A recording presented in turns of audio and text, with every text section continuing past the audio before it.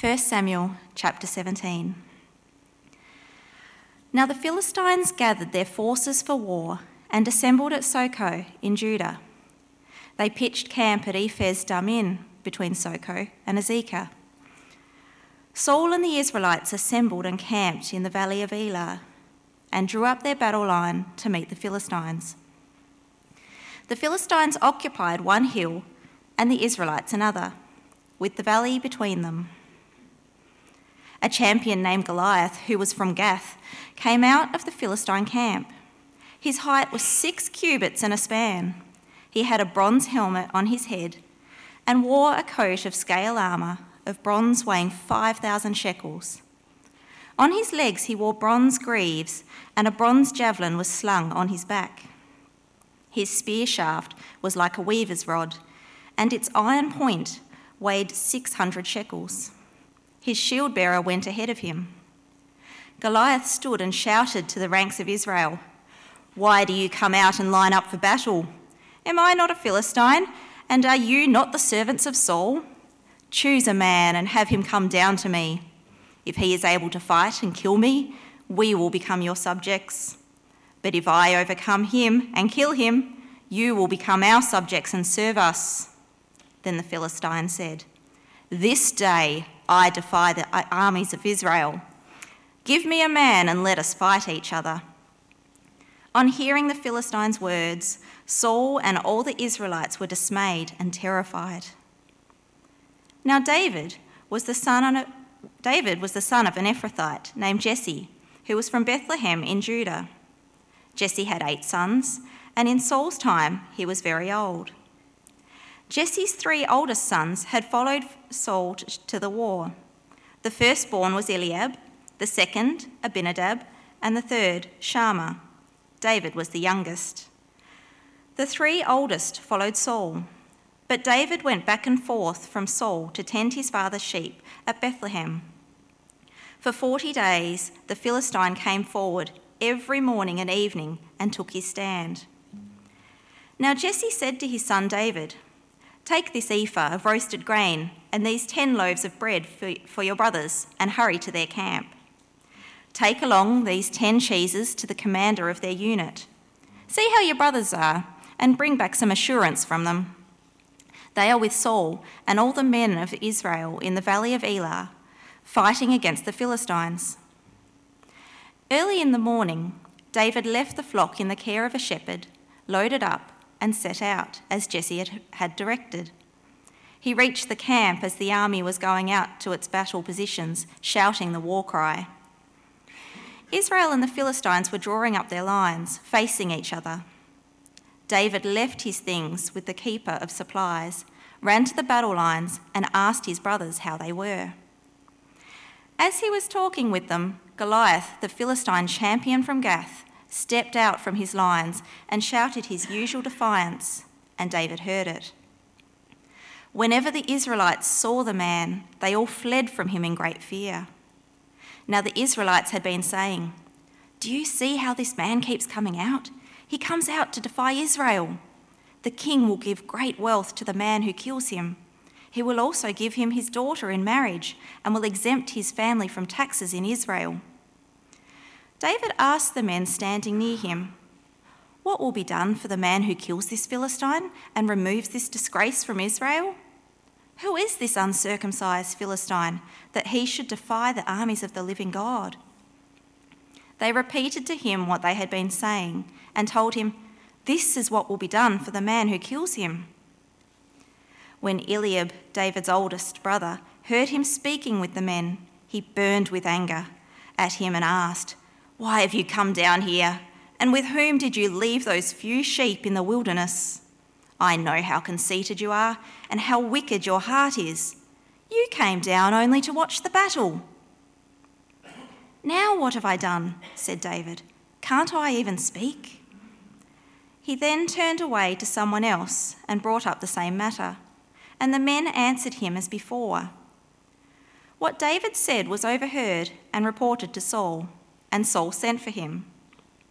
David said to Saul, "Let no one lose heart on account of this Philistine. Your servant will go and fight him." Saul replied, "You are not able to go out against this Philistine and fight him? You are only a young man, and he has been a warrior from his youth." But David said to Saul, "Your servant has been keeping his father's sheep. When a lion or bear came and carried off a sheep from the flock, I went after it, struck it, rescued the sheep from its mouth. When it turned on me, I seized it by its hair, struck it and killed it. Your servant has killed both the lion and the bear. This uncircumcised Philistine will be like one of them, because he has defied the armies of the living God. The Lord who rescued me from the paw of the lion and the paw of the bear will rescue me from this hand of this Philistine." Saul said to David, "Go, and the Lord be with you." Then Saul dressed David in his own tunic. He put a coat of armour on him and a bronze helmet on his head. David fastened on his sword over the tunic and tried walking around because he was not used to them. "I cannot go in these," he said to Saul, "because I am not used to them." So he took them off. Then he took his staff in his hand, chose 5 smooth stones from the stream, and put them in the pouch of his shepherd's bag, with his sling in his hand, and approached the Philistine. Meanwhile, the Philistine, with his shield-bearer in front of him, kept coming closer to David. He looked David over and saw he was little more than a boy, glowing with health and handsome, and he despised him. He said to David, "Am I a dog that you come at me with sticks?" And the Philistine cursed David by his gods. "Come here," he said, "and I'll give your flesh to the birds and the wild animals." David said to the Philistine, "You come at me with sword and spear and javelin, but I come against you in the name of the Lord Almighty, the God of the army of Israel, whom you have defied. This day the Lord will deliver you into my hands, and I'll strike you down and cut off your head. This very day I will give the carcasses of the Philistine army to the birds and the wild animals, and the whole world will know that there is a God in Israel. All those gathered here will know that it is not by sword or spear that the Lord saves, for the battle is the Lord's, and he will give all of you into our hands." As the Philistine moved closer to attack him, David ran quickly towards the battle line to meet him. Reaching into his bag and taking out a stone, he slung it and struck the Philistine on the forehead. The stone sank into his forehead, and he fell face down on the ground. So David triumphed over the Philistine with a sling and a stone. Without a sword in his hand, he struck down the Philistine and killed him. David ran and stood over him. He took hold of the Philistine's sword and drew it from the sheath. After he killed him, he cut off his head with the sword. When the Philistines saw that their hero was dead, they turned and ran. Then the men of Israel and Judah surged forward with a shout and pursued the Philistines to the entrance of Gath and to the gates of Ekron. Their dead were strewn along the Sha'araim road to Gath and Ekron. When the Israelites returned from chasing the Philistines, they plundered their camp. David took the Philistine's head and brought it to Jerusalem. He put the Philistines' weapons in his own tent. As Saul watched David going out to meet the Philistine, he said to Abner, commander of the army, "Abner, whose son is that young man?" Abner replied, "As surely as you live, your majesty, I don't know."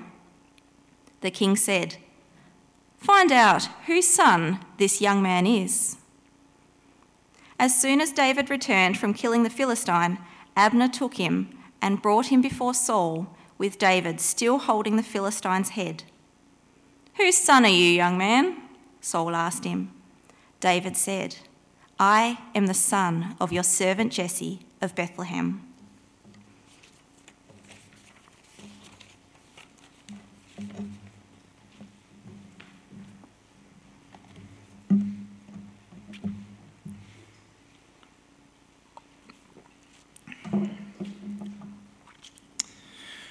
When we looked at 1 Samuel last year, we had just finished chapter 16, where the Lord rejects Saul and as king, and David is anointed to replace him by Samuel. Here in this chapter, we see another encounter with the Philistines. But this time, Goliath comes forward to represent the whole nation of Philistia. Now, Goliath is a very threatening character, standing 3 meters tall, awesomely equipped to take on anyone who accepts his challenge. And this is his challenge in verse 8. Goliath stood and shouted to the ranks of Israel, "Why do you come out and line up for battle? Am I not a Philistine, and are you not servants of Saul? Choose a man and have him come down to me. If he is able to fight and kill me, he will become your subjects. But if I overcome him and kill him, you will become our subjects and serve us." Essentially, this is a single combat duel between two nations to see which one is better. And as a result of that, one side, whoever wins, will become their servants under them, consenting to be under their rule. The next thing that Goliath shouts out is also quite significant. In verse 10, "This day I defy the armies of Israel. Give me a man and let us fight each other." Now, this is no ordinary statement. When he says he is defying Israel, what he's actually saying is he's defying the nations of Israel and their God. It is God whom he's actually challenging. We see later that David is very much aware of this, and he comes to the camp and hears about Goliath in verse 26. Who is this uncircumcised Philistine that he should defy the armies of the living God? And again in verse 45 as he meets Goliath. "You come against me with sword and spear and javelin, but I come against you in the name of the Lord Almighty, the God of the armies of Israel, whom you have defied." This is very much an attack against God, not just Israel itself. So when we read this story, we need to realize that there's something much bigger going on than just a battle between David and Goliath. In those days, the worship of a god or many gods was tied very closely to the culture of that nation. So if you were a Philistine, you'd be expected to follow a particular set of gods and obey them. In 1 Samuel, we've actually already seen and heard of the god Dagon, but there's others as well, like Baal, Astarte, and Asherah. In some ways, it could be quite similar to a lot of American patriots who are very zealous for their country and committed to them. These nations, again, are committed to their own God. So it's not just the two individuals fighting here. They're both representing their own nation and their own gods. And at the end of this fight, we'll see which god is the winner. I wonder who that might be. It's also like a CEO to a company. There's usually someone behind the face of the company itself. And when you hear of them, you'll instantly correlate their name to the company they own. So, for example, if I mention the name Elon Musk, who do you think of? Tesla, or maybe even SpaceX. Or if I mention Mark Zuckerberg, that would be Facebook. Colonel Sanders, KFC. Richard Branson, Virgin Airlines. All of these people have a bigger meaning behind their name. And when we read David and Goliath, we should be thinking of the nation and the gods that they represent. The word Christian, or Christanos in Greek, translates to follower of Christ. So if you're a Christian, you are someone who represents Christ. If you've been a Christian for a while, you've probably been confronted or challenged at some point for what you believe. And we shouldn't be surprised by this because the Bible tells us that we will suffer if we follow Christ. Maybe you've tried to share the gospel with someone at school or work and you've been rejected or maybe even accused of hate. Maybe because you are a Christian and others know that, they treat you differently or they might dismiss you because of that. When these things happened, it can be easy to be ashamed or offended. It may even cause you to question, why do you continue living for God?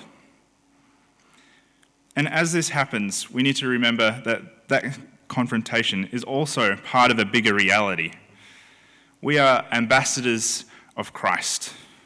And when people challenge us for what we believe, they're actually challenging God's existence and who he is. They are challenging the living God who also defeated the Philistines and delivered the Israelites. If this is true, then we don't need to feel offended or ashamed, because we have a God who is all Lord and he is almighty to save. The book of 1 Peter 4:14 says, "If you are insulted because of the name of Christ, you are blessed, for the Spirit of the glory and of God rests on you." If they really knew who this living God is, why would they go up against him? He's so powerful. So if they don't listen to us as we represent Christ faithfully, we can leave it to God on the last day to deal with their defiance. So the Lord is the one at work here in this battle of the gods. And as we continue, I think what the most amazing part is how God uses David to deliver the Israelites. After Goliath sets the challenge, it seems nobody is willing to come forward to accept it. They all hide away in fear, scared of Goliath's intimidating words and overwhelming power and height. And fair enough, I wouldn't want to fight anyone who's got an extra meter above me. It's only when David comes into the camp to deliver food to his brothers that he feels the need to do something about it. Goliath defies the armies of the living God, and it doesn't seem right for David that nobody is doing anything about it. So he decides to volunteer for himself. Let's read that again in verse 32, if you've got your Bibles near you. David said to Saul, "Let no one lose heart on account of this Philistine. Your servant will go and fight him." Saul replied, "You are not able to go out against this Philistine and fight him. You are only a young man, and he has been a warrior from his youth." But David said to Saul, "Your servant has been keeping his father's sheep. When a lion or a bear came and carried off a sheep from the flock, I went after it, struck it, and rescued the sheep from its mouth. When it turned on me, I seized it by the hair and struck it and killed it. Your servant has killed both the lion and the bear. This uncircumcised Philistine will be like one of them, because he has defied the armies of the living God. The Lord who rescued me from the paw of the lion and the paw of the bear will rescue me from the hand of the Philistine." Saul said to David, "Go, and the Lord be with you." Notice how unmatched David is here to be able to have a fair chance against Goliath. David is still quite young, and his only experience in combat is with lions and bears. Not to undermine that, because fighting wild animals is actually quite impressive. But initially it seems crazy that David doesn't accept the army and weapons given to him by Saul, and he decides to use just a slingshot. Without any physical protection and just a simple ranged weapon, it seems weak against Goliath's kit of gear. David is actually quite smart in this, and he chooses to go into the battle with what he's familiar with. He's given the best gear to use, but he knows that he's not going to be useful with them. And he would probably be even more useless if he did use it, because he would just go up to the battle line and fall over, giving Goliath the instant win. I'm not sure if anyone's a boxer here, but let's say we all have a bit of experience and know the basics to win, maybe even at a state level or at a national competition. If that was the case, I'd probably say that you're a fairly good boxer. Even though you have quite a good amount of experience, how would you like to go up against Tyson Fury, who's one of the highest ranked boxers in the world? You know your stuff, but it's probably unlikely you'd win a match against him. Although you have a chance, I imagine the odds would be favoured against you. It's the same here. David has chosen the weapon he has experience with, but he's still the underdog, unlikely to win the fight. Some would even say impossible. So if this fight seems so difficult to win, why is David even volunteering in the first place? Well, he recognises that he's not just going in with 5 smooth stones and a sling, but he's going in with God on his side, fighting with him. And remember, as we consider this, we need to keep in mind that this isn't David's battle, it's God's battle. Maybe a good example of this in our current day is the Tasmanian Law Reform Institute's report, seeking to ban conversion therapy, which at the moment, in its current wording, would include just praying for people who ask for it. In the way that it's worded, it would disobey God's word if it was to become law. It is against how he designed the world and how he desires for us to live and love with each other. Now, for us as God's people, it may just seem just as impossible here that we could ever bring about such change, particularly in the direction our society is heading at the moment. I think it's quite likely in the next decade that many of our freedoms to live as Christians here will be reduced in Australia. It will become hard for us, and we'll probably have to weigh up the decision to disobey the government so that we can obey God. And who knows, we may even experience physical persecution of this, like we prayed earlier today. And we need to be prepared for that. As we think about these things, we need to ask the question, is this our battle to fight against the conversion therapy report, or is it God's fight? I think from what we see here in 1 Samuel, we are being told that it's God's fight. Now, this doesn't mean we're helpless and we shouldn't do anything about it. In fact, God wants us and desires us to be part of his plan to bring about good in this world and to bring change. Thankfully, here in Australia, where there are built-in systems and forums that allow for people's voices to be heard, and we can use those methods for God's voice to be heard. One example of that many of you probably know about is the e-petition on the parliamentary website, and we can sign that and let Parliament know what we think and what God thinks about it. We can also contact our MPs and let them know of our concerns. They represent us and they have a voice in discussing these kinds of issues and voting on them. Through these methods and prayers, we can ask God to fight and bring justice. And even if things don't play out the way we want, we can still trust God, knowing that he is sovereign and has allowed these things to happen for a reason, even if we don't understand that reason. It may actually be that the proposed law reforms are passed and are put into law. And if that does happen, we don't need to worry because God is still fully sovereign. It's actually a comfort to know that we have a God who is all-knowing and all-powerful and in control of all things. This could apply to many other aspects of life as well, where God wants us to represent him. On a more individual level, we can see this in personal evangelism. You may be witnessing to someone at the moment, and it feels like a massive job to help them understand the gospel. Now, we need to do our job in telling them, but it's the Lord who needs to win them over. It's only the Spirit of God which can change their heart of stone into a heart of flesh, one that lives for God.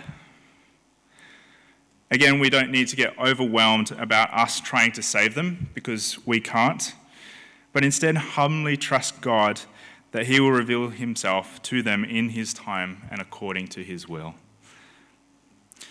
We don't apply this passage by thinking that we need to have the courage and strength to solve the big problems ourselves, but instead we need to recognize we are too weak to solve it, and it is only God who can fight. We need to have faith and know that he is the one who is all-powerful, and will bring about what is right and just in this world. And as God does that, we need to be faithful, just like any other part of life, and being willing for God to use us to fulfill his plan. David didn't just go into this battle looking like an underdog hero, but he went in having the privilege of being God's sidekick to win this battle against the Philistines. Although we are weak, that actually qualifies us to serve God. And God enjoys using humble, weak vessels like ourselves for his purpose. And if we have faith and trust him, then the God we serve will allow us to share in his victory as well. What a great truth that is. So, how does the fight end? Check this out in verse 48. As the Philistine moved closer to attack him, David ran quickly toward the battle line to meet him. Reaching into his bag and taking out a stone, he slung it and struck the Philistine on the forehead. The stone sank deeply into his head, and he fell face down on the ground. So David triumphed over the Philistine with a sling and a stone. Without a sword in his hand, he struck down the Philistine and killed him.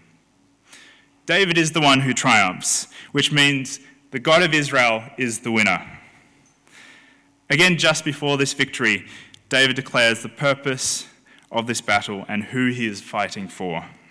In verse 45, David said to the Philistine, "You have come against me with the sword and spear and javelin, but I come against you in the name of the Lord Almighty, the God of the armies of Israel, whom you have defied. This day the Lord will deliver you into my hands, and I'll strike you down and cut off your head. This very day I'll give the carcasses of the Philistine army to the birds and the wild animals, and the whole world will know that there is a God in Israel. All those gathered here will know that it is not by the sword or spear that the Lord saves, for the battle is the Lord's, and he will give you, all of you, into our hands. It's not the sword or the spear that the Lord saves, for the battle is the Lord's." How awesome is that? God uses David with his natural talents and skills to deliver Israel. Surprisingly, however, that's not the end of the story.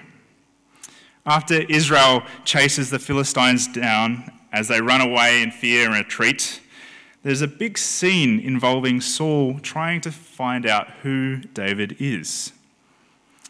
3 times Saul asks, "Who is this young man?"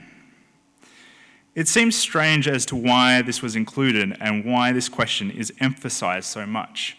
It seems that the author behind it included this for a reason. And it becomes more apparent when we hear the answer to that question in the last sentence. In verse 58, "Whose son are you, young man?" Saul asked. David said, "I am the son of your servant, Jesse of Bethlehem." Does that sound familiar? Who else in the Bible is known to come from Bethlehem? In the New Testament, Matthew quotes from the prophecy of Micah. This is in Matthew chapter 2, 4-6. When he, being Herod, had called together all the people's chief priests and teachers of the law, he asked them where the Messiah was to be born. "In Bethlehem in Judea," they replied, "for this is what the prophet has written. But you, Bethlehem, in the land of Judah, are by no means least among the rulers of Judah, for out of you will come a ruler who will shepherd my people Israel." The Messiah, Jesus, was also from the same ancestry line from Jesus, born of Bethlehem. It may seem like an insignificant detail, but I think what this is showing is that Jesus is a type of David. In the same way that David is willingly volunteers on behalf of Israel to defeat the Philistines, Jesus willingly volunteers on behalf of us to defeat sin. This isn't just history, it's prophetic. Like what has happened already a few times in this book, like Hannah's prayer, which spoke beyond herself after Samuel was born, or the ark which was captured but then returned to the Israelites by itself. or the unlikely win with Jonathan and his armor bearer. Just as God provided for these people, the Lord provides and saves his people through Jesus. Each of these accounts points forward to a Saviour who would deliver people from all nations. Again, God's bigger redemptive plan is at work. As Ephesians 1 says, "For he chose us in him before the creation of the world to be holy and blameless in his sight. In love, he predestined us for adoption to sonship through Jesus Christ, in accordance with his pleasure and will, to the praise of his glorious grace, which he has freely given us in the one he loves. In him we have redemption through his blood, the forgiveness of sins, in accordance with the riches of God's grace that he lavished on us." This was God's plan from the beginning, to graciously redeem those whom he had chosen and predestined and adopted to sonship. If this battle was lost and David was killed, then God's promise to Abraham to save the world through his family would have failed. As David stepped forth onto the battle line to fight Goliath, the promise of a Saviour King was on the line, and God delivered. We are directly connected to this story, but it's only through Jesus. Because God delivered the Israelites, he also delivered us from our sin through his blood on the cross. Jesus has won the ultimate battle, another battle we could not win ourselves. Ephesians also says that we were dead in our sin, deserving of God's wrath. Dead in sin means dead, not alive, unable to do anything about the evil within us. It is impossible for us to win the battle of sin. Only God can do that. But because of his great love for us, God, who is rich in mercy, made us alive with Christ, even when we were dead in transgressions. It is by grace you have been saved. We can only be made alive with Christ and born again because of God's grace. Are you willing to let Jesus win that battle for you? Have you accepted his free gift of eternal life? Or are you trying to do that yourself? Are you trying to please God by doing lots of good things? Maybe that looks like helping an elderly family member or volunteering for a charity or some other community group. Or maybe you're trying to do it by getting rid of all the sin in your life, like swearing in the workplace, looking at things on the internet that you shouldn't, or unnecessarily getting angry at your children. Yes, we should strive to obey God, but is it you trying to win the battle, or is it Jesus? We need to do our part and let the Spirit and work with the Spirit to become more like Jesus, but it is only him who can save us from our guilt and shame. David willingly volunteered on behalf of Israel to defeat the Philistines, and Jesus is willingly able to volunteer on your behalf to defeat sin. Are you willing for him to do that? Will you trust in the Lord like David did? Let's pray.